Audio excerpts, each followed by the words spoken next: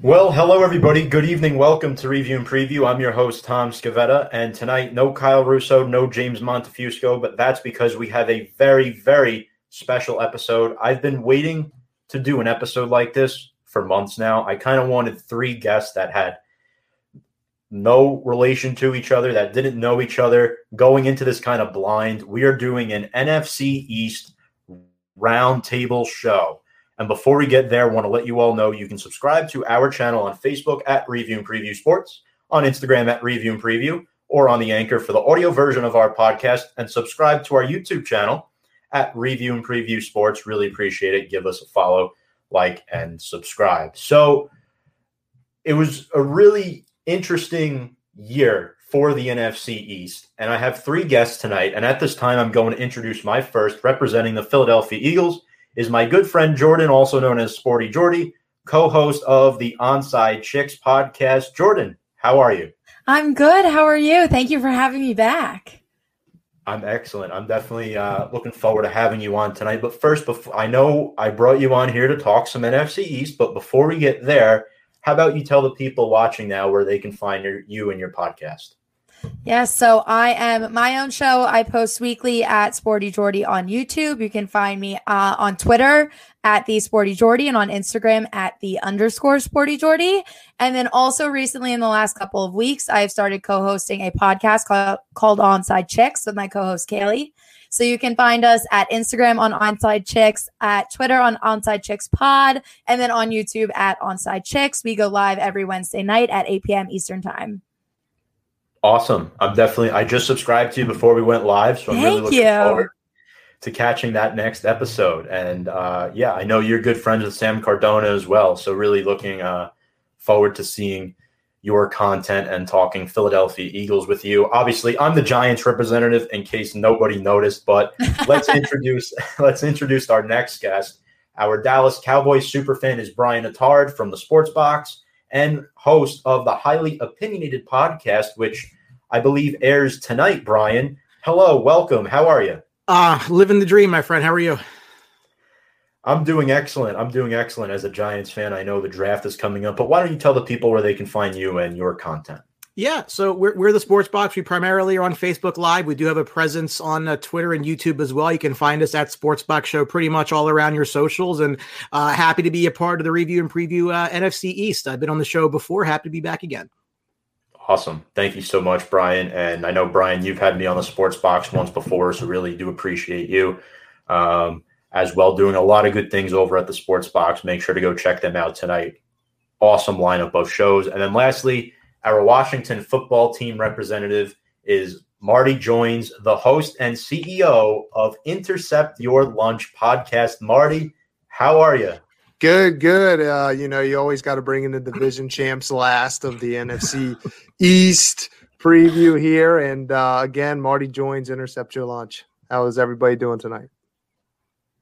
Doing excellent, guys. And first off, I want to thank the three of you so much for joining me for this episode. I wanted to get three fans of the three other teams in the division that are very knowledgeable, have a lot of good insight, and bring a lot of good unbiased perspectives to the division and where the division currently stands. And folks, before we kind of dive into this, if you do have any comments, feel free to comment in the live stream as Hank already just did. This is going to be a lot of fun. It may get a little chaotic, but we will see what happens. Unfortunately, let's start off with some bad news. And by bad news, I mean not really bad news for us, but for our division. Over the past 4 years, our division, quite frankly, it sucked. It's been atrocious, right? How has this division become a circus? As I'm going to post a quick banner here of the NFC East combined division records over the past 4 years. Marty, as the division winner, I'm actually going to start with you. What's gone wrong with the NFC East as a division? I think it's stability at quarterbacks for all of these franchises. You see around the league, the perennial Super Bowl contenders year in and year out have that same constant presence at quarterback. And for our four teams over the last 10 plus years, we've seen probably the most consistent is the Dallas Cowboys. But I mean, the Carson Wentz experience is over in Philadelphia. New York is still pushing Danny Dimes, and my team just booted their first round pick from a few years ago, Dwayne Haskins. Our veteran presence and Alex Smith retired. So now we're looking forward to the Ryan Fitzpatrick era. So I think that's the reason why this division has seen so many downs the last few years. Absolutely. Guys, feel free to chime in wherever you want. Brian, Jordy, what do you think has gone wrong with the NFC East as a whole? As we're looking at the records this past year, the division was atrocious, 23-40-1. From 2017 onward, the records have continued to get worse. I don't think it could get any worse than it did last year. No, last year was pretty bad. We were absolutely the worst division in the league. We were kind of a joke. There were other teams saying that none of our teams deserve to be in the playoffs, which is true, but one of us had to make it. Congratulations, Washington. But no, I just think we're all kind of stuck in this phase. As Marty just said, the Cowboys are the most consistent, but we all kind of have holes to fill. And we kind of are all stuck in like this rebuilding period, and we have our highs and lows, but we can't seem to actually get to like a consistent point where we're getting it completely together, all teams. So hopefully we all seem to be treading in the right direction. So hopefully soon we'll have more of an actual competition and not a competition for just who can be the best of the worst, but we'll see what happens. And Brian, what do you think? I think with the exception of the Giants, I think a lot of it's been front office issues. I think the ownership for the other three teams has been lacking, to say the least. I think it's, they all think they're Al Davis for the most part, and they like to interject themselves into the day-to-day operations of the football team, of which they are not well versed, whether that's the owner in Washington making sure that they take a quarterback the coach didn't want and then fire the coach and the quarterback fails, whether that's Philadelphia drafting another quarterback, which throws the other quarterback out of town, whether that's, my owner deciding to give Ezekiel Elliott a whole lot of money for reasons I can't seem to explain.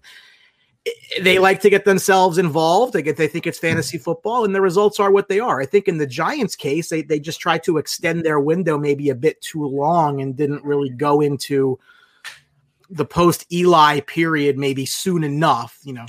They drafted around kind of extending that team a little bit, maybe longer than they could have, but their ownership doesn't really seem to be much of an issue, at least, from the outside looking in. But the other three, I think you can have that conversation, and I don't think it's hard to dispute that the ownership is a detriment to the success of the franchise. Absolutely. I couldn't agree with you more. And let's start with the division-winning Washington football team last year in 2020, the 7-9 Washington football team. Marty, we beat you twice, but we still couldn't make the playoffs. The biggest news surrounding you guys is quarterback Alex Smith announcing his retirement from the NFL. I want everyone's instant analysis on this decision by Alex Smith to end his pro football career. Yeah, I mean, when we did the trade back in 2018, many folks were against it, saying we're overpaying an older Kirk Cousins. At the time, he came in the beginning of that season and looked a little rocky, but led us to a 6-3 stretch before the gruesome injury that occurred to his leg. And him coming back, that just proves his leadership, his desire to play this game. And, he played 16 games with us. It felt like a lot more, but it was only 16. And his record in that was 12-4. So you can see what type of quarterback he was even in his later years. I'm glad he gets the chance to go out on his own terms, and nothing but the best for him moving forward. Absolutely. Jordan, what do you think about Alex Smith? I know he pretty much came in this division and took it over. Washington started the year 2-7, wins 5 of their last 7, 5-1 with Alex Smith under center. He came in, won that game. Every time I watch like the clip of him walking out onto that field, seeing his family stand up and cheer, like it's just immediate goosebumps. Like that's just the best story. I think there should be an Alex Smith award now that he's officially retired for incredible comeback. Like that still is one of the best stories ever. So I'm happy for him that he could go out. I'm honestly hoping next steps for him. I'm hoping we can see him coaching. Andy Reid has kind of already called dibs on him. And I just think he, like a player like that, that's exactly who you want to be as a coach. And Chase Young came out and said he was only with Alex Smith for a year. And he said that's one of the best leaders he's ever experienced. So I just think that would be the next best move. And that's something I would like to see hopefully very soon.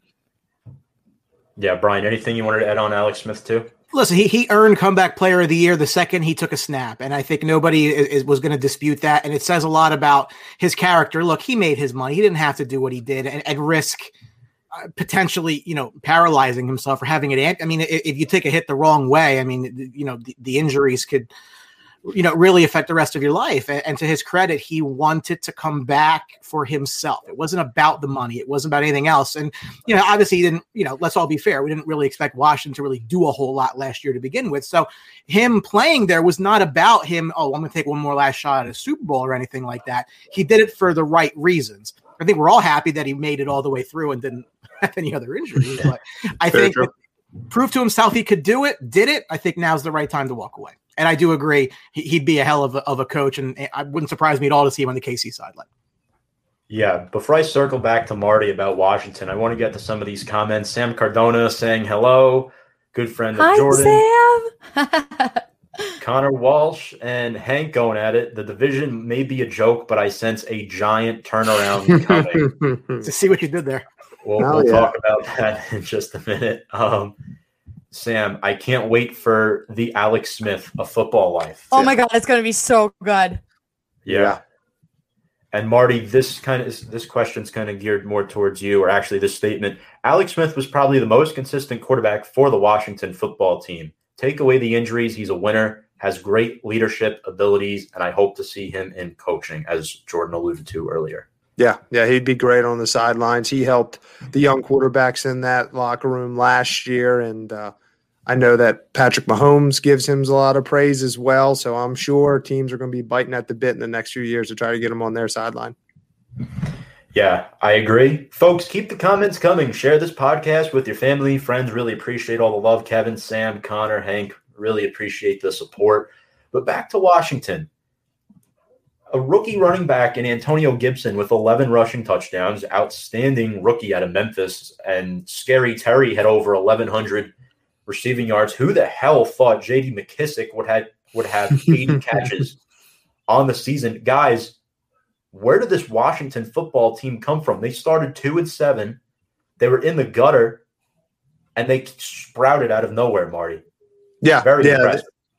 It was in the beginning, it was the Dwayne Haskins experiment, and we were able to grow with the team by removing him off the field. And that ultimately what changed our entire season and outlook for this season too. I mean, we're not wasting time on trying to develop somebody who didn't want to be there, who had off the field concerns and issues. And ultimately we can try to find that veteran quarterback presence. We've got pieces, like you said, Scary Terry, Antonio Gibson, J.D. McKissick, Logan Thomas, as well as a few others, and potentially some in the draft that will help our team offensively get where we need to be, because defensively we're already pretty scary and only can get better in that category, I believe. Yeah, I mean, you mentioned fourth-ranked defense. Montez Sweat, Chase Young were outstanding. Ronald Darby, I know he left for the Broncos, but you signed him for a 1-year, $4 million deal. That was an absolute steal. Yep. Guys, the consolation prize of this division was getting a first-round whipping by the Tampa Bay Buccaneers. But I'm going to say this.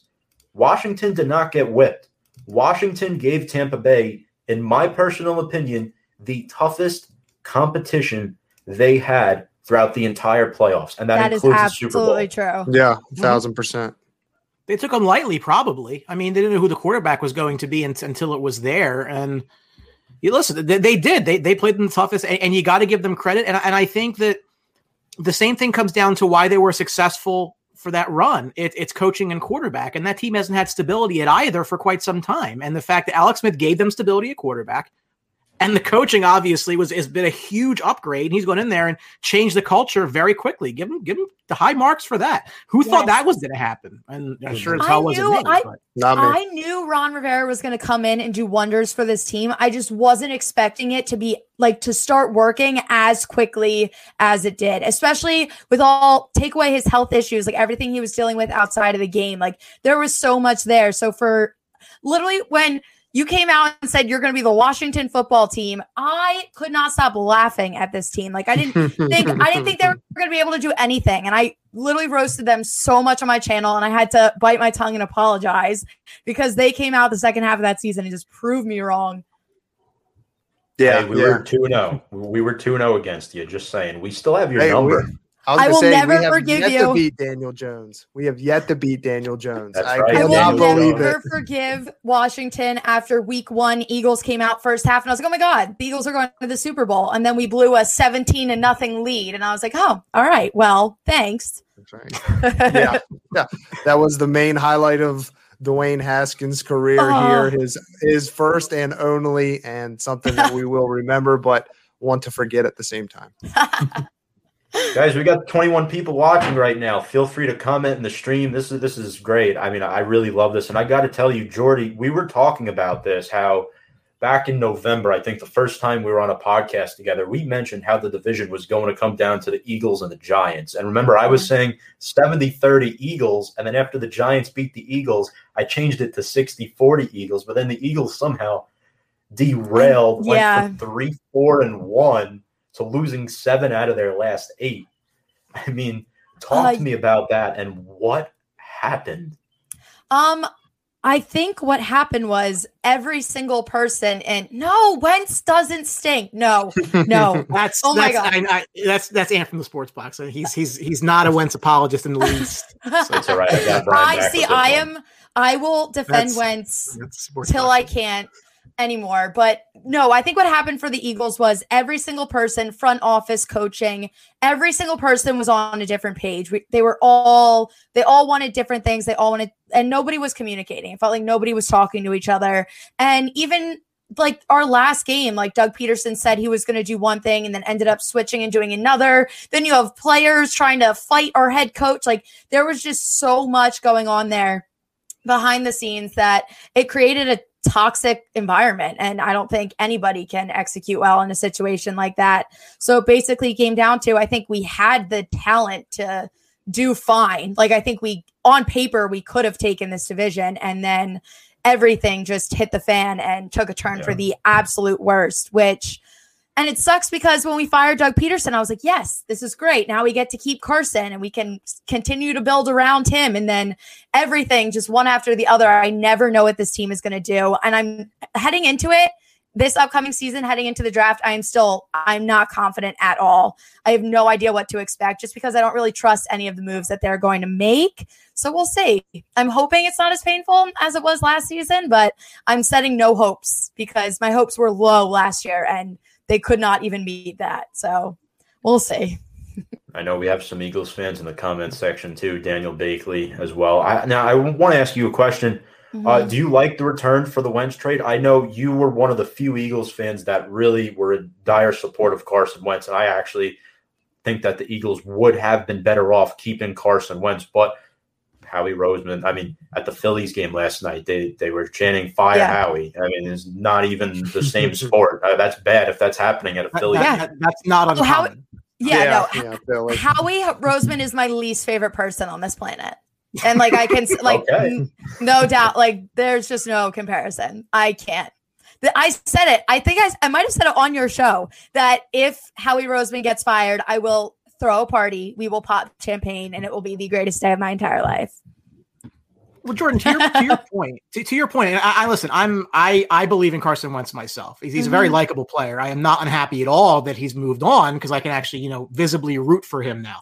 But they didn't really do enough to surround him with any sort of talent. And I've made the case that if you were to compare Dak and Wentz, who were in the same draft, obviously Wentz went much higher, that the surrounding cast in Dallas was so much far and away better than the surrounding cast in Philadelphia, yet the results were better in Philadelphia than in Dallas, that it's kind of hard to say, well, is that your fault? He, I felt, did more with less in Philly than Dak has done with more in Dallas. So it's kind of hard for me to blame him for that. And then all the stories you hear about just, the upheaval in the front office and who's not talking to who. And it's just like, it's high school. And it's like, this is not how to run a team. I think he's going to be perfectly fine in Indianapolis. Even if you think he's not as good as others do, you can go with that. Much better cast there. Much better offensive line, much better defense, much better weapons. It's kind of hard for me to say he's not going to do a lot better. Yeah, that too. Yeah, no, everything with Carson Wentz, I just don't understand. Like, it feels like everyone forgot 2019 so quickly because 2019 we were playing, and like we struggle with injuries all the time. Like, this is nothing new for us, but 2019 was like unprecedented. And we were literally the day of games pulling players from our practice squad just to fill our roster. Like, it was insane. And Carson Wentz still got us to the playoffs. And this might be biased. I still believe we would have beat the Seahawks if he didn't go down in that game. Very so possible. for him, for him, with the way it was looking, like it was definitely, we had a chance. So for everyone to just kind of forget all of that and to say like, this is all Carson's fault when we watched what he did the season prior with nothing. Like if we had any sort of an O-line, if our coaching could make any play calls that were somewhat reasonable, I think everyone would have seen the side of Carson that I still believe is there. I have a feeling he's going to do amazing in Indianapolis, but it's unfortunate. And I agree with this comment by Kevin. I think they are leaning towards a rebuild. New head coach, new quarterback. You want to hope to build around him in the draft. This team is probably. Do you have a choice in the matter? No, there are still talks that we're trying to trade up and take another quarterback because Jeff Lurie is saying Hurts is our guy. Put our faith in Hurts, and then Howie is still trying to trade. Like when I tell you I don't trust, I have no idea what to expect because, like I said, every single person's on a different page. I want us at this point. Hurts was one of my favorite quarterbacks coming out of that draft last year. I think Hurts, like all my Wentz support is not knocking Hurts at all. I just didn't think Wentz was our problem and it caused more problems than it fixed. So now we have Hurts. We lost Wentz for Hurts. Now it's time to put some faith in him and like give him a chance to prove himself because we only really saw him in 3 games. And now for them to like not even want to do that and like to create another quarterback competition that didn't work last year, like it doesn't make any sense. I hope we rebuild and I hope everything goes in the right direction. I just don't trust it right now. Anthony, I hope we ride with Hurts. Yeah, I mean, he thinks they're riding with Hurts, but usually the problem, Jordan, is with a new coach, usually comes a new quarterback, right? And I think that's correct. That's where Marty kind of agrees with here, but. Well, I think the hire that they made is one that's not likely to, cause an uproar and demand a new quarterback. I mean, I think he strikes me so much as happy to be there, like that he got a job. And like if you honestly think about everything you hear coming out of Philadelphia, is that not like one of the bottom 2 jobs in the league right now to go take? So I mean, it really is. Yeah, it's bad. It's between that and Houston to me. Houston's much worse right now, but. Like he's just happy to get a head coaching job. Yeah. He doesn't seem like someone who's going to cause waves and be like, well, I need my own quarterback. So that I think played into that hire and not somebody else who might have gone in there and said, well, I might not be able to win with this guy. I need somebody else. And then everything kind of changes after that anyway. Yeah. Nick Sirianni seems very much like a yes man. And I think that's why he got the job because Howie's the yes man to Lurie. And it seems like now Sirianni's the yes man to Howie. So we'll see what happens. That's why I don't hate it. And he seems like a dork, like a total dork, but he's like our dork. Cause like you said, he is happy to be there and he's like very excited. So I'm going to put faith in him. Like I have no reason not to, but I just don't really know what to expect. It's like he applied for the job and was surprised that he got it. Yes. He's like, I'm going to apply for this job I'm not qualified for. And then he got it. And he's like, all right, now it's my time. Like, and just remember, he was the offensive coordinator to Frank Reich. Yes. With the Indianapolis Colts. There's a connection there with that. So, buddy, this could potentially work in their favor, or he could just be a bridge for another head coach. But that'll be left to be seen. And I do want to talk about the Dallas Cowboys quick before my Giants, and then we'll get into some of the free agency moves and the draft. Brian, your Cowboys clocked in at 5-11. We had you on Big Blue Avenue, one of our sub shows here at Review and Preview Sports, the week before the Giants played the Cowboys, and we both kind of said, regardless of who wins this game, we're probably not making the playoffs because Marty's Washington football team was looking pretty at that point. But Cowboys lost Dak Prescott in week 5, the game against the Giants, but got a massive contract extension in the offseason, 4 years, $160 million. Ezekiel Elliott struggled all year. The O-line was banged up. Andy Dalton managed to keep them in the mix until week 17.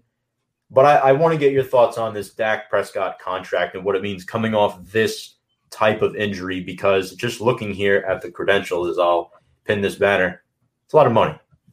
No, it is. Look, I'm not a Dak guy. I don't apologize for it. Like I don't think he is an elite quarterback in the league, and that's absolutely elite money. Having said that, it's structured as best as you possibly can structure it. So I take solace in the fact that it doesn't just obliterate their salary cap now. The hope is that by the time year 3 comes around and the money does creep up, the cap is much higher due to renegotiated TV deals. And really, if you look at the deal, it's kind of like a 3-year deal because that 4th year, either side can rip up and he'll probably want to get paid again. So it felt like an inevitability. I mean, they were never going to walk away from him. You know, Jerry's one of those guys, like once he decides like you're the guy, like he will do everything possible to be right about you. And that is going to play itself out in how they approach the draft, which I'm sure that we'll talk about. And they're going to do everything possible to make sure that Dak Prescott looks like a 4-year, $160 million man. And whether that comes to fruition or not, time will tell. But you brought up Elliott and the offensive line, and you're right. I think there's a correlation between Elliott not getting 1,000 yards last year and the offensive line being very much in shambles. And that begs the question, why am I paying you if you are a function of the offensive line in front of you? Because that's a lot of money. You have a lot of money. There's a lot of guys on that team making a lot of money, and that tends to cause issues when you're trying to field a competitive roster of 53. A couple of offensive guys primarily, and the one defensive guy that got paid, his sack numbers have fallen off a cliff. So the question then becomes, who are you paying and why? And all things considered, look, if you're paying Zeke that and you're paying Cooper that and you're paying Lawrence that, if I'm Dak, I'm asking for that money. I don't blame Dak at all for asking for it. Could you make the case that they waited too long to sign him and that's the result? Yeah, I could see that. But at the same time, I don't know that they knew that he was the guy they wanted to commit money to. And once they decided on it, they didn't seem to care what the money was. Again, the hope is that by the time the cap number gets to those obscene levels, that the cap also moves up and helps relieve some of that pressure. Because if not, it's going to be very difficult to keep whatever team they choose to keep together. And you're going to see some cap casualties, which you might not want to see. Right. And the Cowboys restructured 3 of their offensive linemen. That O-line is getting old now, too. They're approaching their early 30s. Tyron Smith, Zach Martin out of Notre Dame, my guy, and then Lael Collins as well, another young player who, quite frankly, they spent a lot of money on those guys, which means they can't fix the defense, which I know you drafted CeeDee Lamb. Dalton Schultz stepped up. He was a nice surprise, I thought. Amari Cooper, he's probably, I want to say, the best receiver in the division. I don't know about now. Marty may have I got a guy who might be a little better than him, but we'll move on. Scary Terry, maybe. Anyway, this defense gave up nearly 30 points per game. How do they fix it after losing a Woozy in free agency? And is Mike McCarthy the long-term answer? So McCarthy, it was what it was. Like, I don't think he was the issue. He didn't really add a whole lot to it, but I don't think he was the issue. I think the issue was, frankly, his choice of defensive coordinator in Mike Nolan, who I am not unhappy at all to see has, been given a one-way ticket out of town. I think the defense will improve solely by his absence because I think he was a complete idiot. And I say that with little respect as possible, frankly, for Mike Nolan. Yes, they lost Byron Jones. I was not one that thought that was like this huge thing that you could not recover from, but I do think the coaching was an issue. And, if I give Nolan 2% credit, it's a weird offseason and they couldn't get it to work anyway. Right. So neither here nor there. It will get better. We'll see what they do in the draft, which again, I'm sure we'll talk about, but I just think addition by subtraction. I think they have talent there. It's not that different from the defense that was there 2 years ago, which was not spectacular, but not a dumpster fire either. So it should find its way to the middle of the pack just by the nature of regression to the mean and the lack of Mike Nolan. Dak Prescott gives your Cowboy hope, bud. He don't suck. Yes. He just hope needs is not a to strategy. Better at times. Brian Attar, yeah. I don't think I was honestly happy when they paid Dak. I love now. See, I'm on the opposite side of you. I love Dak. I think Dak. I wish I was kind of hoping Dak would leave so I could root for him the way like you can support Carson Wentz now that he's on the Colts. But Dak, I think we kind of saw your offense can put up 40 points and still lose a game, and so clearly the problems are with the defense. So you paid Dak, and you saw how the offense crumbled when Dak had his injury. So I think you have Dak, you have all these weapons, you work on building up that defense, and then the Cowboys get to that point where they are consistently scary because you have so much talent. Like, you should be a Super Bowl team, and like all the networks will say it. Like, I agree entirely, Jordy, but here's the question. Why aren't they? Is if you have this wonderful surrounding cast, I mean, coaching's its own problem, and it's been a problem for a long time. We'll see if that actually got fixed or not. But why isn't the success better given the surrounding cast? Yeah. And I go back to Dak versus Wentz because, again, Wentz did take that team to the playoffs, and that team wasn't very good. Yeah. Like, I think their roster is probably is easily bottom 5 in the league. Yeah. And Wentz got that team to the playoffs. So when you have this amazing group of talent around you and this all-pro running back and this offensive line and guys who are going to catch anything you throw their way, why aren't the results better? And I look back to the last year that he played healthy. They went into New England, Philadelphia, and I forget the third one, but they put up 9 points offensively, and they lost those games like 17-9. If it's 17 points what your defense holds the other team to, you should win that game more often than not. And they didn't. So that's where I'm like, No, I get them. Like, I get it. You're not going to let him walk, but like, I'm not all warm and fuzzy about like, what this team is. If you can't win when the guy's making $600,000, when I was making $40 million, so that's $39.4 million less that you have to give him somebody around him. And that's but like we said before, the problem with this division the last few years is consistency at quarterback. You saw that. I mean, the Cowboys were still somewhat competitive with Andy Dalton. So I think maybe leadership looked at that move and saying, hey, look, it might strap us a little bit. Yes, it's a little bit high, but look at the rest of the division and all the question marks that they have at that position. If we can say, and I think we all can agree that Dak Prescott is the best quarterback in this division as it currently stands, yes, that gives them a chance to win the division. And we've seen it before now with the 8 teams in each conference making the playoffs. It's a crapshoot. It really is. I mean, you get in and you can play with anybody, and I think that's what the Cowboys were really banking on, is getting consistency and looking around the division. If you're in the AFC West, do you pay Dak Prescott $160 million with Mahomes? I was at that game, Connor. They did lose to the Jets that year. I was there. That was not entertaining at all. But if you're in a better competitive division, I think that you might try to rebuild at that position. But where everybody currently sits, I really didn't mind the Cowboys paying that money to try to chase a division/playoff wins for a franchise who's been starving for the last few years just to get in. Right. You bring up a good point, Marty. And now, quickly, I want to just transition into the Giants and get all your thoughts on the Giants before we get into some of the big free agency and draft moves. The Giants, the up-and-coming team in the NFC East, I like to call them. They finished 6-10 last year, and they showed signs of improvement, guys. I think they're headed in the right direction under Joe Judge after that 1-7 gruesome start, where we lost a lot of close games. We beat Philly and Dallas both for the first time in 4 years. That deathly losing streak against both of them finally came to an end. I think the addition of Blake Martinez and James Bradbury really helped us out in 2020. I think those were 2 good defensive leaders for us. And Leonard Williams playing on the franchise tag with 11.5 sacks and 30 QB hits was outstanding. I mean, I love Leonard Williams. I'm glad we paid him. Yes, it's a lot of money, but they did backload the contract. So maybe they'll extend him if he performs this year. We'll see. But I think our issue was we had a top 10 defense, but the youth on the offense showed.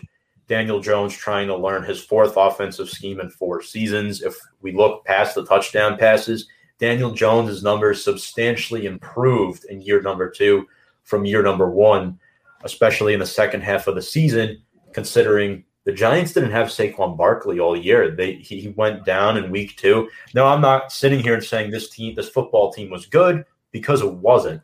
But they were better in the second half of the season, and they showed promise where they could potentially be a good football team in 2021. Now, I want to get all of your thoughts on the Giants and what you guys think we did. And if you want to smash them, go smash them. If you want to praise them, go praise them. It's all fair game here on Review and Preview.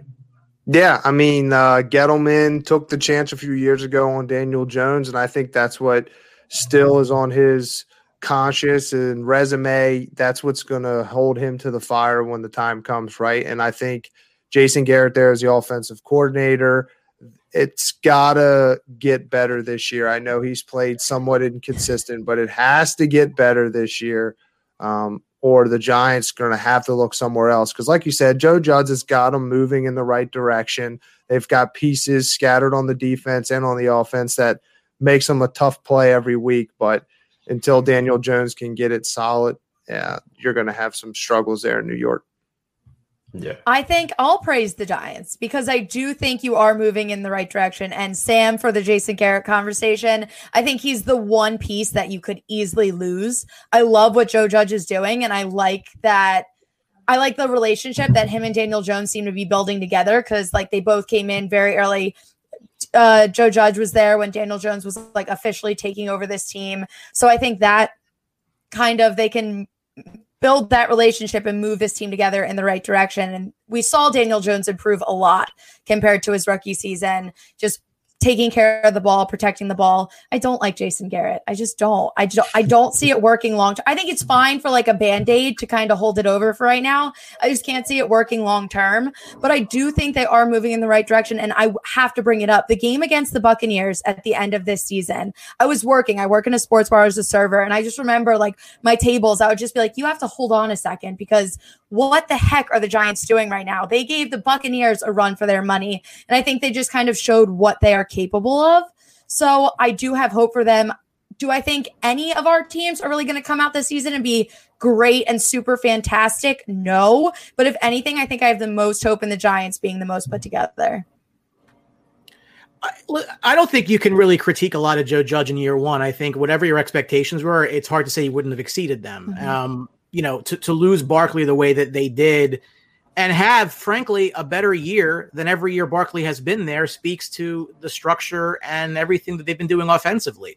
And I think that the way they've approached the offseason indicates that they're very comfortable with Joe Judge as head coach and what he brings to the table. And I think that what they're doing is they're really removing every obstacle in front of Daniel Jones to say, hey, listen, either kid, you got it or you don't. We need to know because running backs don't have that long of time frames with careers. And that's why I was so critical of the Barkley pick to begin with, because the team wasn't really in a position that you can go take that elite running back to put you over the top. They were really in the beginning of it. They didn't know it, I guess, at the time, but they were in the beginning of a rebuild. And I don't know what Barkley is by the time they're contending again, but they need to know now. I mean, this is Daniel Jones' make or break season. I think of all the teams in the division, the Giants are weirdly under the most pressure because Washington doesn't necessarily know who their quarterback of the future is. They're going to figure that out possibly in this draft or whatever. The Eagles, I think, are just, this is the definition of a transition year, if not transition year with an S at the end, because I think the roster is just going to be completely taken over. And for the Cowboys, I mean, they're committed to Dak. So the Giants, I think, again, it is such a huge year for expectations that they need to have a winning season or they may need to make other plans. And I think part of that might include a change at quarterback because they need someone to maximize their chances to win while Saquon is Saquon, preferably before they commit more money to Saquon, the way the Cowboys did to Zeke and haven't seen any results since.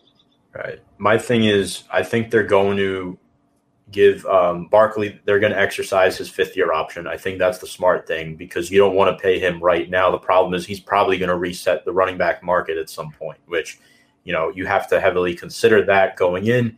And with the way Wayne Gallman played last year, it was a little confusing why we didn't re-sign him. But I like Jason Garrett coming back this year. No, I'm not saying I like Jason Garrett long-term, but I think it was a good idea to bring him back this year because I mentioned earlier on in tonight's show that Daniel Jones has worked with 4 offensive coordinators in the last 4 years, and that dates back to his days at Duke. You throw in year 3, new offensive coordinator, that's going to completely mess up with him and rupture his development. And now this culture that Joe Judge has created, you're seeing these players wanting to come to the Giants. Who would have thought that we'd get Kenny Golladay, Kyle Rudolph, and Adoree Jackson in the same offseason? Fantastic job by Dave Gettleman maneuvering Cap, whose butt is on the hot seat too. He knows that. And entering year 4 as GM, he knows that. But as we kind of transition into the free agency portion of the show now, I guess we'll just start with the Giants. I think we did an overall great job. I like the Rudolph addition because it puts a fire under Ingram's ass. It eliminates the option of drafting Pitts, but we could still trade Ingram. I don't think we will. The Giants love Evan Ingram for some reason. I don't love Evan Ingram. I don't. He's very demoralizing to watch. He's very fun to watch if it's one of you three watching him drop passes. But it's definitely not fun for me on Sundays where I contemplate throwing something at my television screen. Yes. He's not fun to watch. And I think Kyle Rudolph is a guy, he hasn't dropped the pass in over 2 years. You bring him in. You bring in Kenny Golladay. They backloaded that contract, and you have an out after 3. They lost Dalvin Tomlinson to the Vikings, which, quite frankly, defensive tackle, that's a very replaceable position. You didn't want to have to throw 11, 12 million at your defensive tackle when the Giants haven't re-signed a defensive tackle that they've drafted in over 20 years. So I think the Giants, I'm going to give them an A- in free agency. We lost Kevin Zeitler, cap casualty. That hurt. Tomlinson hurt. We lost Fackrell to the Chargers. But all in all, I like these additions. Afadio Denibo, too, and Danny Shelton, 2 under-the-radar signings. Reggie Ragland, Mike Glennon. I don't think that these are bad moves by the Giants. I think they have potential to win 9, maybe 10 games next year with the 17-game schedule. Mm-hmm. It was a lot of money for Kenny Golladay, but again, I mean, he seemed to want to go there. So usually when the top of the class at a position wants to come to your team, unless you really don't need one, you find a way to make that work. So is he worth number 1 money? It remains to be seen. We're going to find out. And we're also going to find out if Daniel Jones can play elite quarterback because he has a guy like Kenny Golladay to throw the ball to. So, absolutely. We have a comment here from Jeremy. The Giants are contenders when you got both Daniel Jones and Saquon stay healthy on offense. I think Garrett may either help push that or could break the system. Well, I think we have to fix the line. The offensive line's been an issue since 2011. We won the Super Bowl in 2011. We've gone downhill since because the line's been the problem. All those guys retired. We haven't replaced them with viable options. You guys know it. Mm-hmm. We can't run the football against you guys for the most part, even with Saquon Barkley. You guys see it firsthand twice a year. Our line is the problem. You guys eat us up in the trenches. That's what has to change in 2021. But I do like where the Giants are headed. We restructured Nate Solder, which I think was an excellent move. But you know what? I want to get into the Washington football team here and what they did in this offseason, getting a wide receiver that I really wanted my Giants to get, Curtis Samuel. Outstanding signing, Marty, for Curtis Samuel. You got him. I know you lost Ronald Darby to the Broncos, but you got William Jackson too, and you got Ryan Fitzpatrick. Talk to me. Those are some good big-time moves. Yeah, I mean, like you said, we lost Darby, cheap signing last year, who definitely outplayed his contract, but we replaced him with a guy, William Jackson III, which Ron Rivera alluded to, fits Jack Del Rio's defensive system a little bit better. We can man up on the outside, freeing up Fuller to play sort of that zone slot to help us defensively, like you said, too. Curtis Samuel's coming in, teaming up with Terry McLaurin. They can play inside, outside, behind the backfield. I mean, the versatility on this offense might be incomparable. I mean, we can put Antonio Gibson, split him out wide. We can hand him off the ball. We can do that with Curtis Samuels as well and J.D. McKissick. Another little signing for us that I really, really like, too, is wide receiver Adam Humphries, slot guy from Tennessee. Mm-hmm. If he can stay healthy, he can be a really great piece in that slot position when you have Curtis Samuels lined up all over the field as well as J.D. McKissick. So it just gives Ryan Fitzpatrick another target to spread, and it'll be fun to watch. Scott Turner, offensive coordinator, North Turner's son, he's definitely got a creative mind. So we'll see what he can put those pieces into play and see what can happen. We also got David Mayo. Very under-the-radar signing who could potentially start for you guys next to Cole Holcomb or whoever. He has starting potential, so just know that. He had a bad injury with us last year. I really like that signing for you guys. as well. Yeah, I do too. And linebacker, I believe going in the offseason is our biggest need. So bringing a warm body at this point would be better than some of the folks that played for us last year. And then don't forget too, in the international players tryouts, we signed tight end Sammy Reyes. Never played before, but he is more athletic statistically and analytically than Kyle Pitts coming out of Florida. So take it for what it's worth. He's 6'7", he can run. We'll see if he can catch a ball, because that's a lot different than dunking a basketball, but we'll see what he can do as well. Semi-important trait, you would think. Very true. At the tight end position, you can catch the ball, or you'll have Tom roasting you like Evan Ingram. Evan Ingram's been trying for a while. He hasn't figured it out yet either. So. Yeah, yes. He'd be a perfect volleyball setter. Like that would be his biggest goal in life. That's what it should be. But I really like where Washington's headed as a team. I know quarterback is a question, but that could be answered in the draft. They're set up perfectly. I think they have the most cap space in the division. Yeah. Heading into free agency. Around 18, 20 million, around that range. Well, that's where they're at now. That's correct, yeah. Yeah, that's where they're at. That's where they're at now. We're still up there. We still have potential moves to make. I'd like to see Brandon Sheriff get a long-term deal and get off that franchise tag to free up a little bit more cap space this year. And another guy, veteran, just my personal hometown favorite, Ryan Kerrigan. After the draft, they said that potentially we could talk about him coming back, and he's a very underrated player around the league, and he can stay with that defensive line that was just a terror to NFL teams all year. Yeah, I think he'd be a good addition for any team. I know the scheme is changing a little bit with Ron Rivera there now, but I think Kerrigan's been a staple there for a long time. Jordy, let's get to your Eagles. Deshaun Jackson, gone. Marquise Goodwin, gone. Alshon Jeffrey, Jalen Mills, Nate Jerry to the 49ers, Vinny Curry to the Jets. A lot of guys are gone. I mean, you picked up Anthony Harris and Eric Wilson from the Vikings, Joe Flacco back close to his hometown, but for what that's worth. But talk to me. What do you think about the Eagles and what they've done in this free agency period? So they made Anthony Harris is the one I was most excited about, because that was honestly, like, I can actually commend Howie for that one. That was a great move, great pickup. I think he's going to do great for us, especially like we had Jalen Mills playing safety, and if you like, that man cannot play. Like, he is not made to be a safety. Like, let's be real. So you actually get someone that can make a difference for us. Great.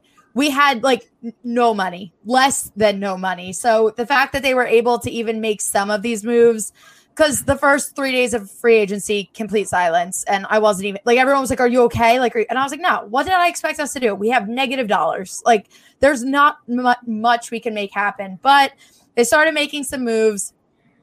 I'm fine with it. Like, Deshaun Jackson wasn't going to do anything for us. Jalen Mills, I loved him from like a Super Bowl, like, fan teammate standpoint, but like as an actual player, I think it was the right move to move on from him. The Joe Flacco one, I was kind of pushing. I really wanted us, I didn't even know if this was in the cards or possible, but I really wanted us to find a way. I wanted Marcus Mariota so bad to come in and be our backup, just because the way he plays reminds me a lot of how Jalen Hurts plays. So I thought that was actually someone that they could, not even a competition, like literally come in to be our backup and kind of guide Hurts a little bit, because I think he needs someone like that. Joe Flacco, I love him. I respect him. Great person. I like the whole storyline of he grew up an Eagles fan. It's fine. I just really don't think he's going to do anything to help benefit us like long term. I get he can come in and kind of maybe save things if things are really, really terrible, but it's not who I wanted, not who I expected. It's kind of just a Band-Aid. And then at the same time, we're still talking about going after another quarterback. So I genuinely don't even know what to think. I think for the little amount of money we had, for the no amount of money we had, we did fine. I'd give it a C, maybe a D+. But I had no expectations. We had no money. Like, I genuinely didn't know what to do. So I'm fine with it. We'll see what happens. Steve with a comment here. I really think the Eagles need to give Miles Sanders the rock. Yes. Agreed. Well, that was a coaching problem. That's our play calling was literally ridiculous. It made no sense. They were play calling for a team that, like, for players that weren't even on our, like, nothing made sense. It didn't fit the scheme. for Carson Wentz, when you know Carson Wentz is a mobile quarterback and we had no O-line, and yet all you wanted to do was have him drop back and like, it didn't make any sense what we were doing. So yes, we do have to start giving it to Miles Sanders more because he is incredible. I think the general problem with the Eagles is though, they know what their problems are. They just can't seem to draft to fill them. They know they need receiver help. They know they need offensive line, and they've used high picks on both of those positions, and it hasn't panned out at all. I literally sat there last year at the draft and saw Justin Jefferson talking on the phone, and I was like, "This is it. It's happening." And then Jalen Reagor, my friend, actually had inside. He was like, he obviously can't tell me before the pick, but he just texted me and he was like, "I hope you're sitting down." Literally 30 seconds before the pick was called, and I said, "What the hell did we just do?" And then I heard the name, and I was like, "What is going on here?" But we stink. And the fact that we're still trying to focus on the quarterback situation, it shows we can't learn from our mistakes. I sat there in the second round last year and said, we need best of at nearly every single position. I literally jinxed it because I sat there and I put that into the universe. I was like, we cannot mess this up. And what do? We take a quarterback when we had absolutely no business taking a quarterback.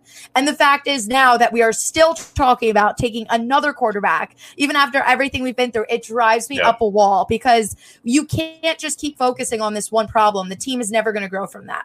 You've made your decisions. We got to this point. Now it's time to actually put weapons around him. Put weapons around Hurts or protect him or try and build up our defense a little bit. There are so many things that we can do. Do anything except take a quarterback and I'll be fine. And then Sam with the comment about Joe Flacco, maybe mentor Jalen Hurts. I agree. Do agree. I hope. I was kind of pissed when Washington got Ryan Fitzpatrick because I would have absolutely loved that. Or maybe they're both one next season. Oh my God. We can only pray to God at this point. Go Eagles. Go Eagles. But yes, I'm praying. Praying for the best. Brian, I guess you know who Jerome June is, I hope. I don't, but obviously he's very opinionated. Thank you for the comment. Yeah. Let's get to your Cowboys quickly and what they did in free agency. I know they were a team that did a few moves, but they didn't do too much. Signed Dak Prescott and story. No. Well, listen, that's where most of their money went, right? So, I mean, obviously that's the big move. There was a lot of they were linked to a couple of people that ended up not ending up there. I'm actually a big fan of the Keanu Neal signing. He's a guy who's just been riddled with injuries, and you hate to see that, but he's got talent. And to bring in a guy like Dan Quinn, who maybe so many guys fail as head coaches that are just perfect coordinators, and he probably fits that bill really well. I think his presence is just going to change the defense in a big way. And to bring a guy like Keanu Neal in is an addition to both. He can play secondary, if you need him to, but he's primarily a linebacker, but whatever. He can do it. And I think it's a nice addition. I'm sick of seeing Sean Lee. Sean Lee has to go. I hope I don't see much of him on the field at all. Probably will see more of him than I want to. But yeah, and even the I wasn't surprised they didn't bring back Aldon Smith. I am further less surprised that he's arrested again. So obviously they were able to break the streak of having the incarcerated on the roster. But they're in such a weird spot because they really didn't have that many obvious holes that you could go find obvious fixes to. So Earl Thomas, whatever. You're just going to throw money at something. It might not even be a good fit because you have the money. You don't need to do that. So I was fine with them doing what they did. And they let some guys go that, semi-surprised in some cases. I thought Xavier Woods did well, but he got his money. Good for him. Owuze's shining moment was the way he was drafted in Philly. Other than that, he's whatever. I didn't have any qualms with it because, again, the entirety of the offseason was always going to be giving Dak a check. And they got that part of it done, and it's structured as well as you could ask for it. So you take the good with the bad.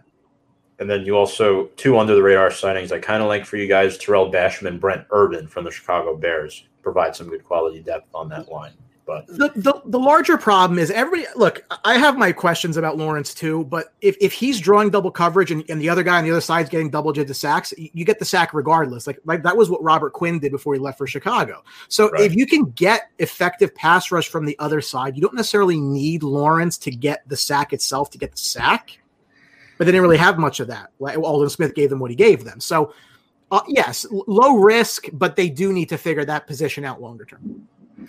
One other thing I forgot to mention, one division signing, Jordan, I totally forgot the Eagles. They gave Brandon Graham a 1-year extension, longest tenured Eagle. So he's still there. Still got continuity. I'm hoping he can retire as an Eagle because I know he wants that. I think the big question mark right now is Zach Ertz because who knows? Yeah. Apparently, like his bags are packed and they were like done with him, but then they're not.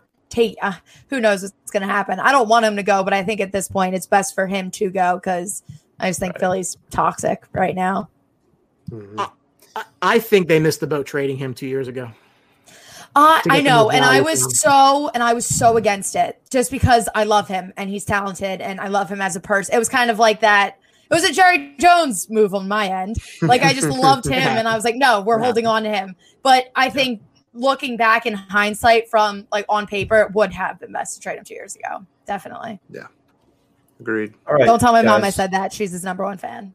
Just stop talking. She'll kill me. So let's get to the draft quickly here. We're going to go in chronological order. Cowboys are at 10, Giants are at 11, Eagles at 12, and then Marty gets to sit tight at number 19. So, Brian, I put down some of your needs. I think I've hit it pretty much on the nail. The defense needs to improve if they have any chance. They have 10 draft picks this year. Now, my question is, who's option number 2 if Patrick Surtain is off the board? Because obviously that's the guy I think – I don't know. Do we all agree that should be the selection at 10 for Dallas if he's there? Yes. Well, 100%. Let me take you back in my handy-dandy time machine back to the 2012 draft. The last time the Cowboys took a big-name SEC school corner in the top 10 ahead of a corner from South Carolina, that was Morris Claiborne taken over Stephon Gilmore. So pardon me if I'm not all in on possibly having that happen again. They've been linked together. You know, it is like almost like the semi-obvious one. So that's probably why it won't happen. That's kind of the way I kind of read these things. Yeah. I think there's a legitimate possibility that if the Broncos trade up to 4 to go get a Trey Lance or whoever quarterback falls out of the top 3 and the Falcons are at 9, that they take Surtain. I think if they stay at corner, that's a JC Horn potentially. I wouldn't take Farley that high just because of the medicals. In fact, I haven't seen him play in 20 months. So I guess that would be fine. I wouldn't hate him trading back either at that point. Tom, I think I said this to you like 6 months ago. I said, don't be surprised if the Cowboys don't do something stupid to go get Kyle Pitts. And that's obviously on the table. And I'm dreading it. I would love get anxiety thinking about it. I would love the player. I think he was just a phenomenal player, and they need a tight end. The idea that you're going to give up next year's 1 to move up to go get him, it just doesn't make any sense to me. Potentially more than that. We saw what the Niners went from 12 to 3. Assume it's a similar package, go from 10 to 4. Me personally, if Penei Sewell starts falling and he's at 6, that's a guy I'll go up and go get. You know, you made the obvious connection. The offensive line has been their strength for so many years. Whether it goes back to the Romo years when they went with Marion Barber, DeMarco Murray, a bunch of guys who that offensive line made look great at running back. They need to go draft one at 4th overall. Another story. But that's a guy I'll go up and get. And honestly, if I'm there and I don't love Horn, if Rashawn Slater, I'm all in on getting offensive line because I do think that they need it. And I do think, like I said, the defense will get better by default. I don't necessarily know that I need to get a corner at 10. Surtain's the obvious name. If it's Horn, I'm not going to be upset. But it just feels like last year all over again, where you're walking into this draft saying the Cowboys need help on defense. And then they go do something off the wall and take a big name wide receiver. Now they're not going to take a wide receiver, God willing, but you know, it just, could you rule out Kyle Pitts? No, because it's Jerry Jones, right? So if he does that to me 2 years in a row, I won't make it. Like I won't live through it because nothing. I literally said I was like, I if CeeDee Lamb doesn't end up on the Eagles, that's fine. I just don't want him on the and you didn't need him.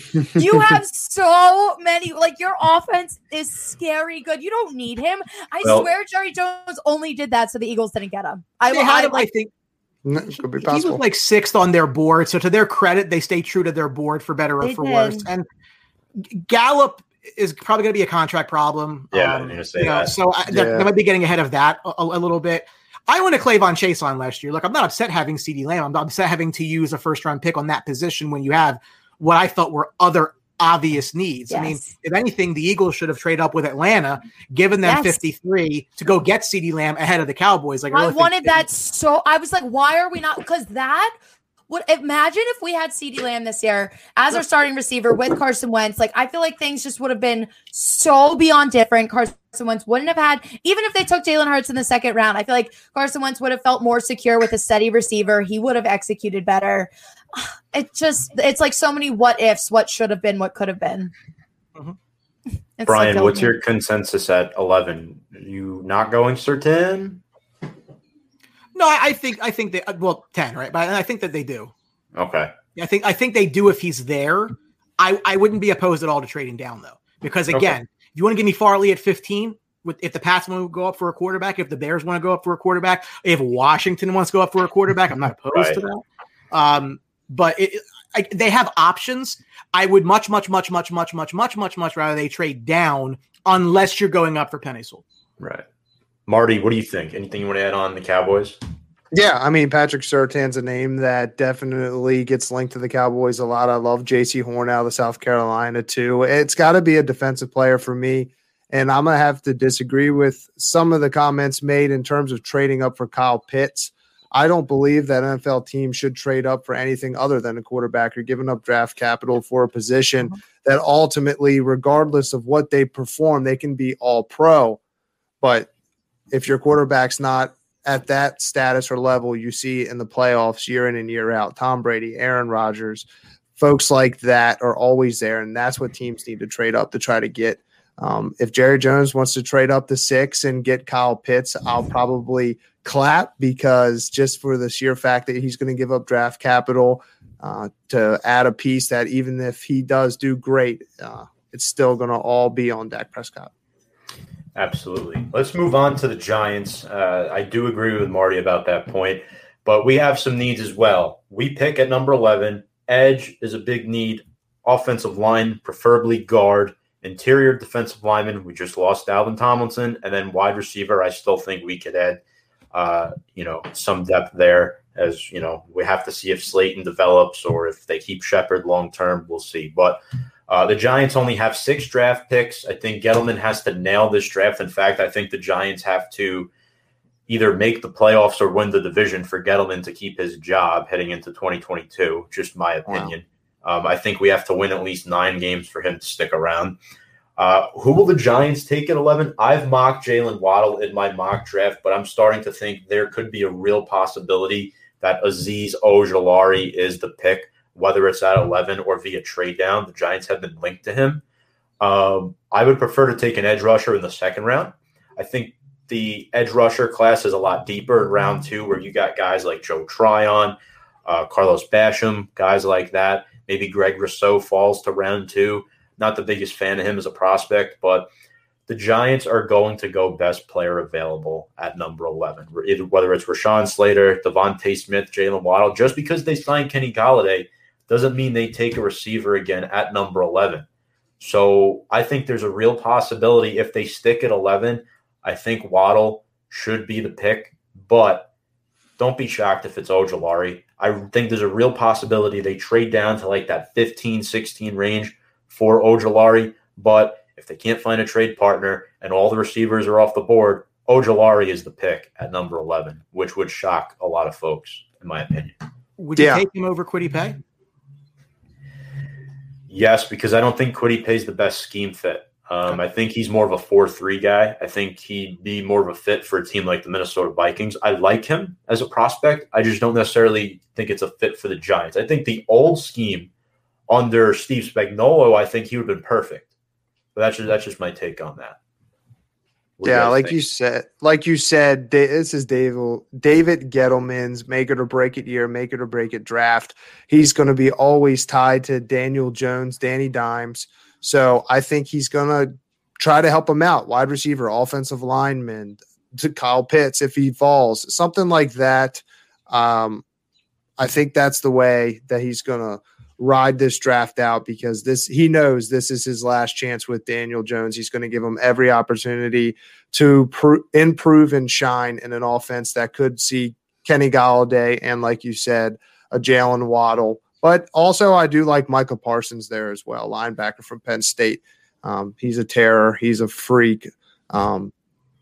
He would be a great fit there as well. Not to mention Micah Parsons did play with Sean Spencer as one of his coaches, our current D-line coach. So Certainly. Brian Jordan, what are you guys thinking for the Giants here at 11?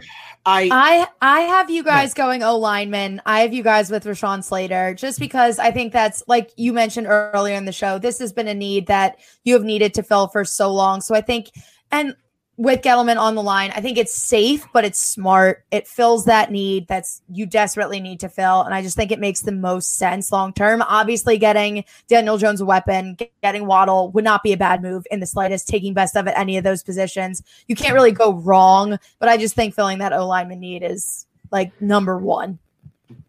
Okay. Brian? I don't think Slater's going to be there for them personally. I think he's a Carolina Panther, to be honest with you. To me, I hear what you're saying, Tom, about wide receiver, but like you just sign somebody. Like, I get it. Address that after the fact. Like, if somebody goes, figure it out later. Like, try to help this team as much as you can this year. So it wouldn't surprise me if they take a guy like a Darisaw, who might be the best available offensive lineman when they do draft. And again, I wouldn't hate them, moving down. I know that they don't normally do that, but I wouldn't hate that at all, because I do think Darisaw can be had a little bit later on. But the only problem is, I think the Chargers are in for an offensive lineman too. So you run that risk that he might not get past 13. It does feel like they were splashy in free agency. So like, don't screw up your pick. And that's an easy one not to screw up if you get really solid offensive line help, which helps your running game, which helps your passing game, and helps your quarterback longer term. I think that's a direction that they go. Listen, if Parsons is there, they really got to think about it. And that's a long conversation. I think they take a lot of time. I just get the feeling that that's the way they're looking, and I wouldn't hate it for them at all if they went that direction. So you think Slater? Slater, if he's there, is a slam dunk. Yeah. I love him at 10, frankly, but I don't think he's there. I think he goes 9. I don't think they trade up. I think they're more likely to trade back, and if that's the case, depending what the Chargers do. I think if they're at 11, I think it's Darisaw. If best available offensive lineman, I think is the way. This is my problem. This is my problem. The Giants don't need a tackle because they like Matt Pert a lot. Dave Gettleman, and this is where I'm going to disagree just a little bit. The Giants came out and said they have a lot of faith in their young offensive line. Matt Pert outshined Cam Fleming last year, and I don't want to draft a guard with the 11th overall pick. I just don't want to do it. We don't need an offensive tackle. The Giants should go best player available. I'm kind of leaning more towards where Marty was. I'm not saying you guys are wrong, but I think Marty, like the whole Micah Parsons argument, I think is a good argument. The best player available. Me personally, I would rather attack offensive line in round 2 or 3. I think that's what they're going to do. Now, would it shock me if they took Slater if he's on the board? No, but the problem is, where's he going to play? Because I don't necessarily want him in at right guard. I feel like that's a position that could be filled with a guy like a Ben Cleveland or a Wyatt Davis later on in round 2 or round 3. I don't know if Darisaw, I don't know in his pro day, like what his arm length was. I don't know if he has because you're looking for 35 or more as far as arms go. But personally for me, I think best player available is probably the way to go, or you trade down. But that's just where I stand with the Giants. There's a question from Sam quickly. I saw a mock draft that had the Giants taking J.C. Horn, and can the Giants not draft a cornerback at 11? That would be fantastic. Well, I could see it. If Surtain is there, they might take him because realistically, Adoree Jackson has an injury history, right? He filled our CB2 need, but he has an injury history. James Bradbury's only signed for one more year after this year. So if Surtain is there, I wouldn't hate it. If it's Horn, absolutely not. You can never have enough DBs in this league. Teams starting base sets with 3 wide receivers already, and then an athletic tight end. You need folks that can run around the back end. So if that guy's there for the Giants, Patrick Surtain, that would be a great pick for them as well. Yeah. Cool. Yeah. Jordy, let's get to your Eagles. So, right. Philadelphia Eagles, wide receiver, edge, CB, linebacker, O-line. They have 11 draft picks. They have 2 comp picks. They traded down from 6 to 12. Will they move back into the top 10? Will they stick with number 12? I think the Eagles are going wide receiver because if one of those 3 are available, they did not have a single wide receiver that had over 540 receiving yards last year. But the question is, will one of those top 3 guys be available? I have a feeling with the way it's looking, I think Devontae Smith is going to be our guy, and I love it. I'm so here for that. I was pissed, like beyond pissed when we moved back, just because I've been on the Pitts train. My grandfather is a huge Gator. Like I've been on the Pitts train for so long. So like I loved him and we were sitting in the perfect position to get him. So us moving back, instant reaction. I was heartbroken just because I can't see it feasibly happening where Pitts falls down to 12.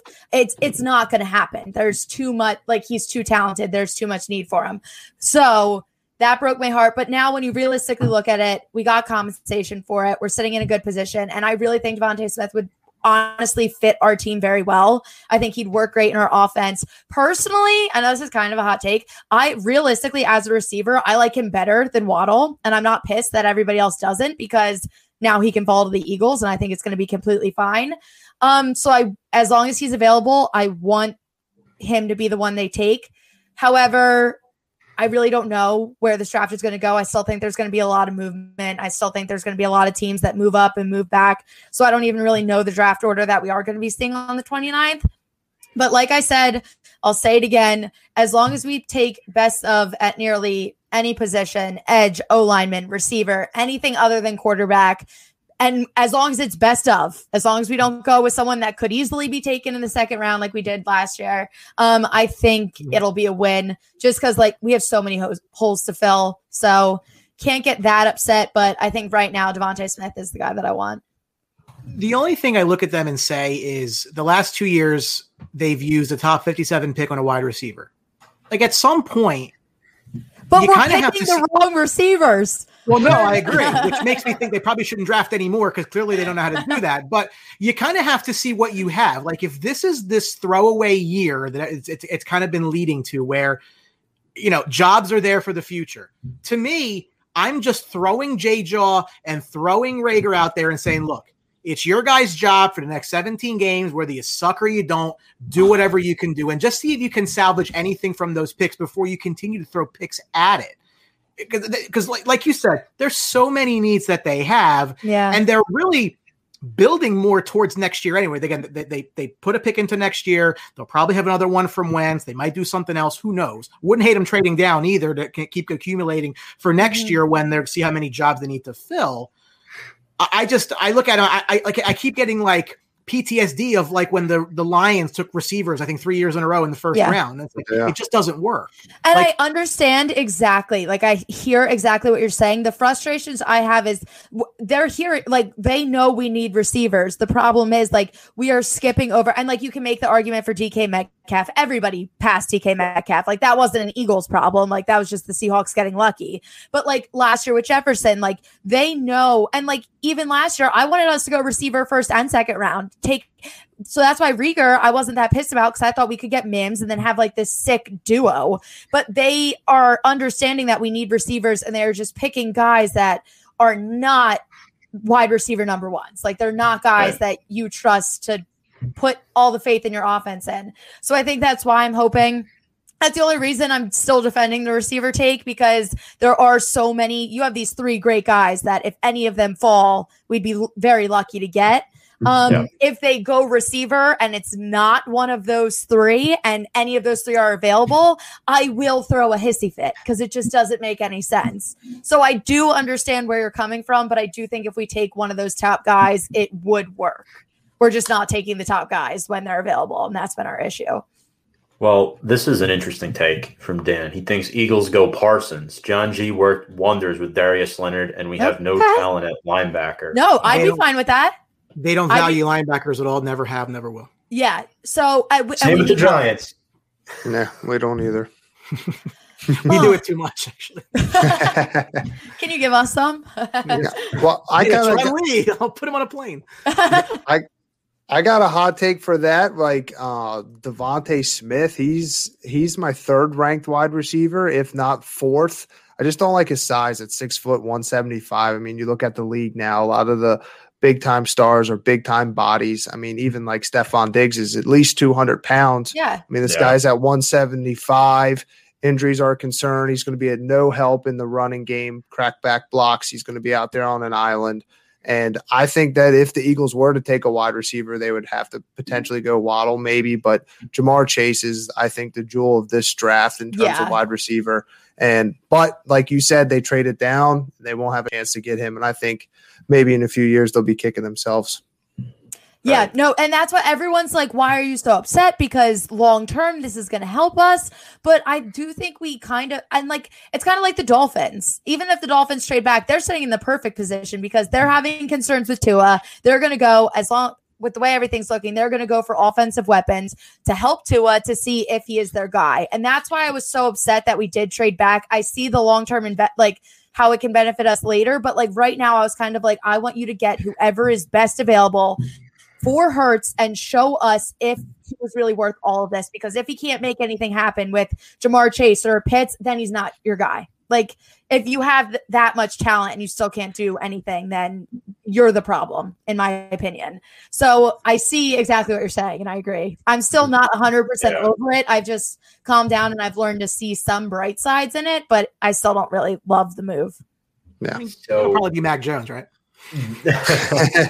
I mean, my last thought on the Eagles, I think they're going J.C. Horn. I don't know if any of those receivers are going to be there. If they are, they'd be silly not to take one. I think they will, but if those receivers aren't there, I think J.C. Horn is the guy. I know the Broncos have been linked to Micah Parsons. So, again, it all depends. I think Parsons, Horn, one of those Bama receivers, you can't go wrong with any of them. I think they're going J.C. Horn, but it'll be interesting to see what they do on draft night. Marty, let's move on to your Washington football team. And they pick 19th. They do have some needs at QB, O-line, linebacker, and you could use another tight end to complement Logan Thomas after losing Jeremy Sprinkle. So you have 8 draft picks, 2 in the 3rd, 2 in the 7th. Who does Washington take at 19th? I have Tevin Jenkins. I have him going offensive line. I think that could potentially help them long term. They need a left tackle badly. Yeah, so 2 things. All your needs on the board are exactly how, not in that order, but that's who I have ranked 4 and 2nd. Good riddance to Jeremy Sprinkles. He couldn't catch a cold in the winter, so I'm glad he's down there in Dallas. But my pick, my number 1 pick for the Washington football team at 19 would be Alex Leatherwood from Alabama. I mean, he's played offensive tackle. He's played offensive guard for those guys. That's what we kind of need right now with Sheriff up in the air on a new contract, right tackle, left tackle, getting a little bit older. This guy, we can plug him in anywhere on the offensive line this year. Just get him some playing time. Just get him reps on the field. And then in the next year or two, try to find him that spot where he fits. I think he'd be a great pick at 19. Some might say it's a reach, but I think that the versatility that he gives us on that offensive line would be a great first-round pick. My second option would be Zaven Collins, linebacker out of Tulsa. Again, the versatility of these players is what Ron Rivera is really looking forward to. I mean, this guy has been all over the field at linebacker, 6'4", 260, and can run with tight ends and running backs. I love him there at 19. And my last one, this is a big reach, but kind of a homer pick too as well, Pat Fairmouth, tight end from Penn State. He's kind of got that second-round grade, but, I mean, if you can get a guy like that in there, he's a great red zone target. Pairing him with Logan Thomas, that would be great for Ryan Fitzpatrick and for future years if we do go quarterback next year or one of the young guys like Taylor Heineke or Kyle Allen gets reps this year. That would be another guy I would look at. Marty, I wanted to ask, who's on your jersey tonight? I didn't even look at that. So I'm repping an old guy, Ken Horton, safety. I'm pretty sure he played for the Giants too as well. Yeah. My Chase Young one's a little bit dirty right now, so I didn't want to pull it out of the wash. I wear that one a lot. That's why I asked. I'm like, that number looked so familiar. I had to ask you because I was wondering, was it Ken Horton? Yeah, I just want to make sure all of the listeners tonight know I'm not just jumping on the bandwagon. I've been here since the start and the painful years, and hopefully with Ron Rivera guiding us out to the promised land here in a few. All right. That's awesome stuff. Brian and Jordan, any thoughts on the Washington football team? They're a team to look for to move up for a quarterback. I think that's the one thing they desperately need. And, you can say, hey, they made the playoffs last year and that's great.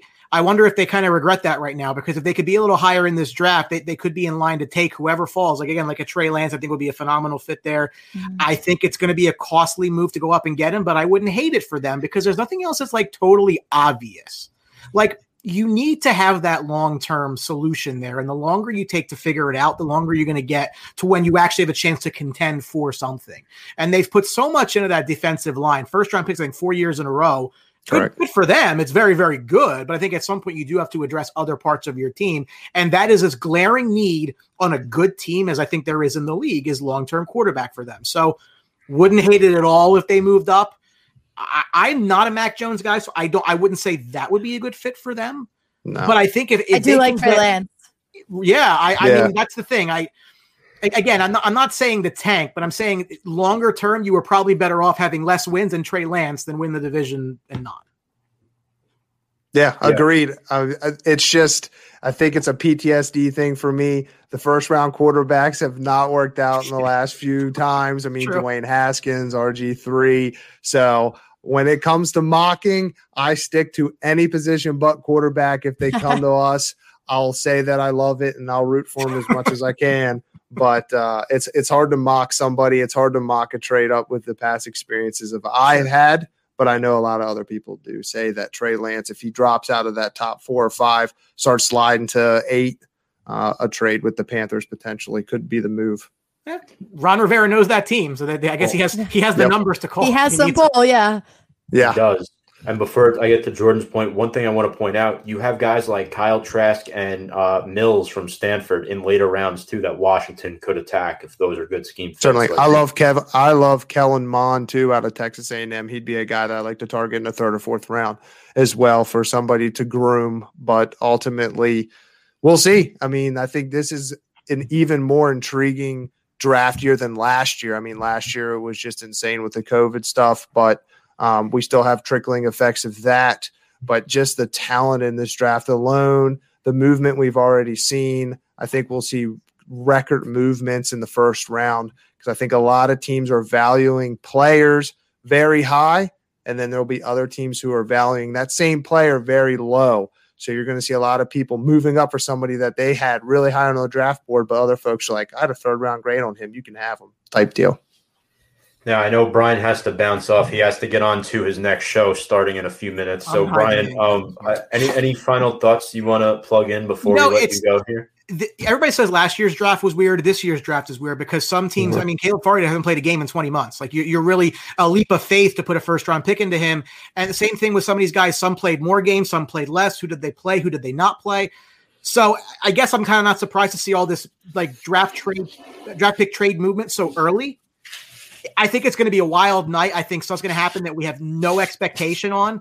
And I think it's going to be one of the more exciting drafts in a long time simply because of that. And yeah, listen, we'll see what all of our teams do. And obviously I'm going to root for mine and against all of yours, but good luck to all of you. Thanks, Brian. Really appreciate it. Make sure to go check out Brian Attard on the Sports Box, 8:30 p.m. Highly opinionated with himself and Mike Galetta. Really good stuff there. Make sure to go check them out on Facebook Live, YouTube, Instagram, Twitter, all that good stuff. Brian, appreciate you joining tonight. I'm going to go bash Dak Prescott now. Take care. There you go.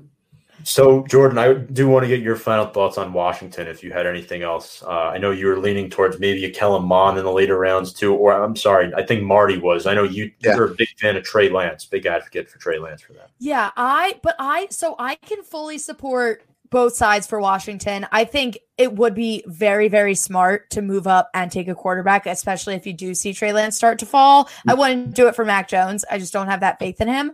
And I also think he's probably going to go too high anyway, so it shouldn't be an issue. But if you do see Trey Lance start to fall, I fully understand that argument. But I also think you guys did very well with what you had last year. I think Ryan Fitzpatrick is a guy that can come in.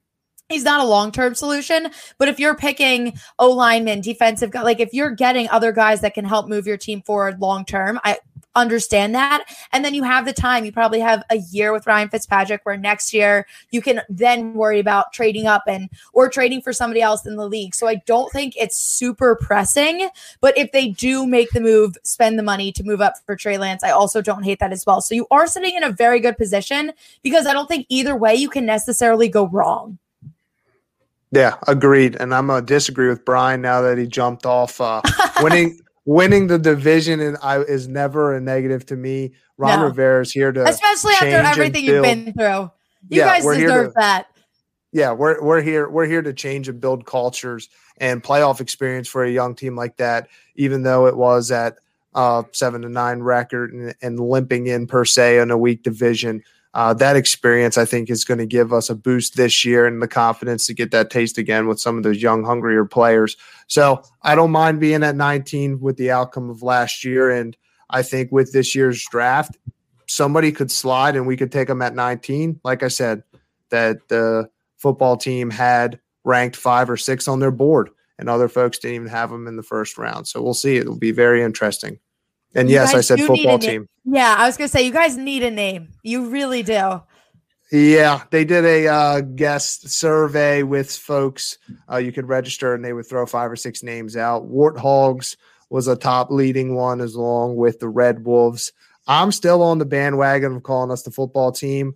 I think that gives past heritage to what we had before, keeps our colors, keeps our branding the same instead of trying to repurpose everything and get rid of the past. I'm nervous that if a new name comes, new colors will come. And as we can see tonight, I've got the best colors on in this sports chat. Another quick question for you from the comments, Jeremy. Who was the best Washington football team I guess he's asking who was the best quarterback Washington has ever currently had. Ever? Well, I'll say I'll give them it 3 ways. So I think the best quarterback ever in my time frame watching them, I guess would have to be Kirk Cousins, as sad as that sounds. Like I said, that was the most consistent quarterback play we've had since my 15 years of watching them consistently. Best quarterback on the roster right now, I would say, is Ryan Fitzpatrick. I think he's the answer for this season. And if they do move up, I still like Ryan Fitzpatrick to play that mold of coming in early, taking the pressure off the young guy, and seeing what happens. Absolutely, I agree. Mm-hmm. Yeah, but one other thing I wanted to mention to you guys before we end the show here tonight, and this is actually going to be a little fun to view. I want to give a physical graphic as how wild the NFC East has been over the past 10 years. And you may ask yourself, what the hell am I referring to?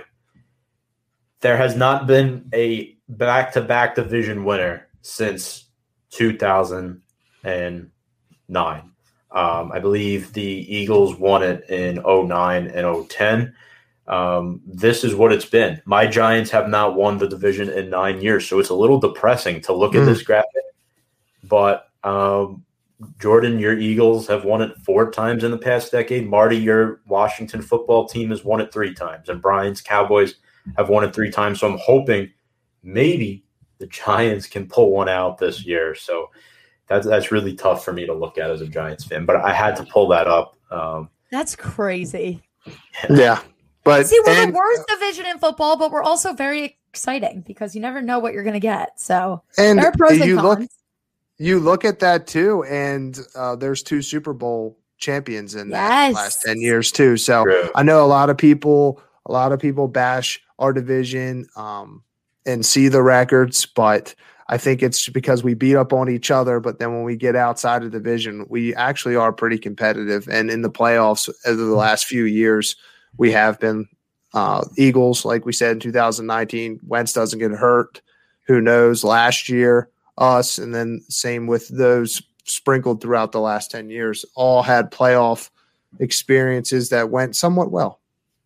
Now, my last question My last question to both of you here is this, and it actually kind of correlates to a question that was asked earlier by Steve that I could not get to. I'm going to try and find that question that he asked right now, but it's along the lines of, what does 2021 have in store for us, the NFC East, as a division? How many wins could it take to win this division in 2021? Now, we may have to have this discussion again after the draft, but for now, what are you guys thinking? I'm thinking 10 wins. I'm thinking, especially now with the 17-game season, I feel like not my Eagles, like I have no hope for us, but with the Cowboys, with Washington, with Giants, I think you guys are going to be more in a stable range. So I think 9-10 wins could easily get you the division. Yeah, I agree. I always look at what Vegas puts out previously throughout the preseason and seeing where those over and unders are. Right now, the Washington team is at 8, Philadelphia Eagles 6.5, Giants 6.5, and the Dallas Cowboys at 9.5 over and under for wins. So you can kind of see where Vegas is putting everybody, and that gives us a good tell of, hey, I think 10 wins will win this division. And shout out to my guy, Tyler James. If you guys love sports cards and sports memorabilia, go check him out on Limitless Sports Cards. He's got all kinds of great cards for trades and sales. Awesome stuff. And then Steve, just to put it out there, the Eagles under/over is 7. So yeah, I'd be happy with 7 wins. I'd be thrilled. Like I would be very content with that. I'm not asking for a lot here. 7 wins, won the division last year. Exactly. I don't think it'll win it again this year. But no, I don't either. I don't know. 10, I think 10. I agree. 10. I'm going to go with 9 for the Giants right now. I don't know if that's going to win the division. Maybe you could get a wild card spot, but we'll see what happens. We will see what happens. We'll have to talk again as we get closer to the season. Certainly. This was a lot of fun tonight with all 3 of you. Who Brian is now hosting another show on the Sports Box. Shout out to him. He's always doing things, but this was a fun discussion with both of you. I wanted to thank both of you so much for coming on tonight. Really appreciate the time. But before I let you go, just want both of you to plug your social media and your podcast one more time. So, Jordan, I'll start with you, and then Marty. Yep. Yeah, so my own YouTube channel is Sporty Jordy. So you can find me at Sporty Jordy on YouTube, Twitter at the Sporty Jordy, and Instagram at _Sporty Jordy. And now every Wednesday night at 8 p.m. Eastern time, I stream live on my podcast co-hosted with Kaylee. We are Onside Chicks on YouTube, at Onside Chicks Pod on Twitter, and at Onside Chicks on Instagram. Awesome. Marty, where can the viewers find you? Yeah. Marty joins again. Intercept Your Lunch. Our sports show is all premised around a 30-minute show that you can enjoy while you're eating that dry ham sandwich during your 9-to-5 grind. We have all kinds of good guests on there. Tom jumped on there a few weeks ago with us and talked March Madness. But, yeah, catch us on Facebook, Intercept Your Lunch, at INT Your Lunch on Twitter. And like I said, guys, we're just a fast interacting weekly show for you guys, and we always give a little side bet gambling. And this week, I love Colin Morikawa and Michael Wolff paired up in a duo tournament in the PGA tournament this weekend, plus 300. Put $10 on that, you'll win yourself $84. Awesome. Sounds like an excellent outing there for you guys. But I want to thank everybody in the comments section tonight. We had so many comments. Really appreciate you all chiming in on our show. Jordan, Marty, and Brian, again, wanted to thank all 3 of you for coming on. And a quick reminder to the Review and Preview fans, remember to sign up for the 2021 NFL Draft Video Challenge. Commit to your favorite team. I know Marty and Brian are both involved in that. Jordan, maybe we'll get you involved. We'll message each other after the show. We'll see if we can get something going, but it's going to be a lot of fun. Really looking forward to that. But until then, Jordan, Marty, thank you both so much for coming on. I'm your host, Tom Scavetta, saying so long. You've been watching Review and Preview here on Facebook Live. Have a good night, everybody.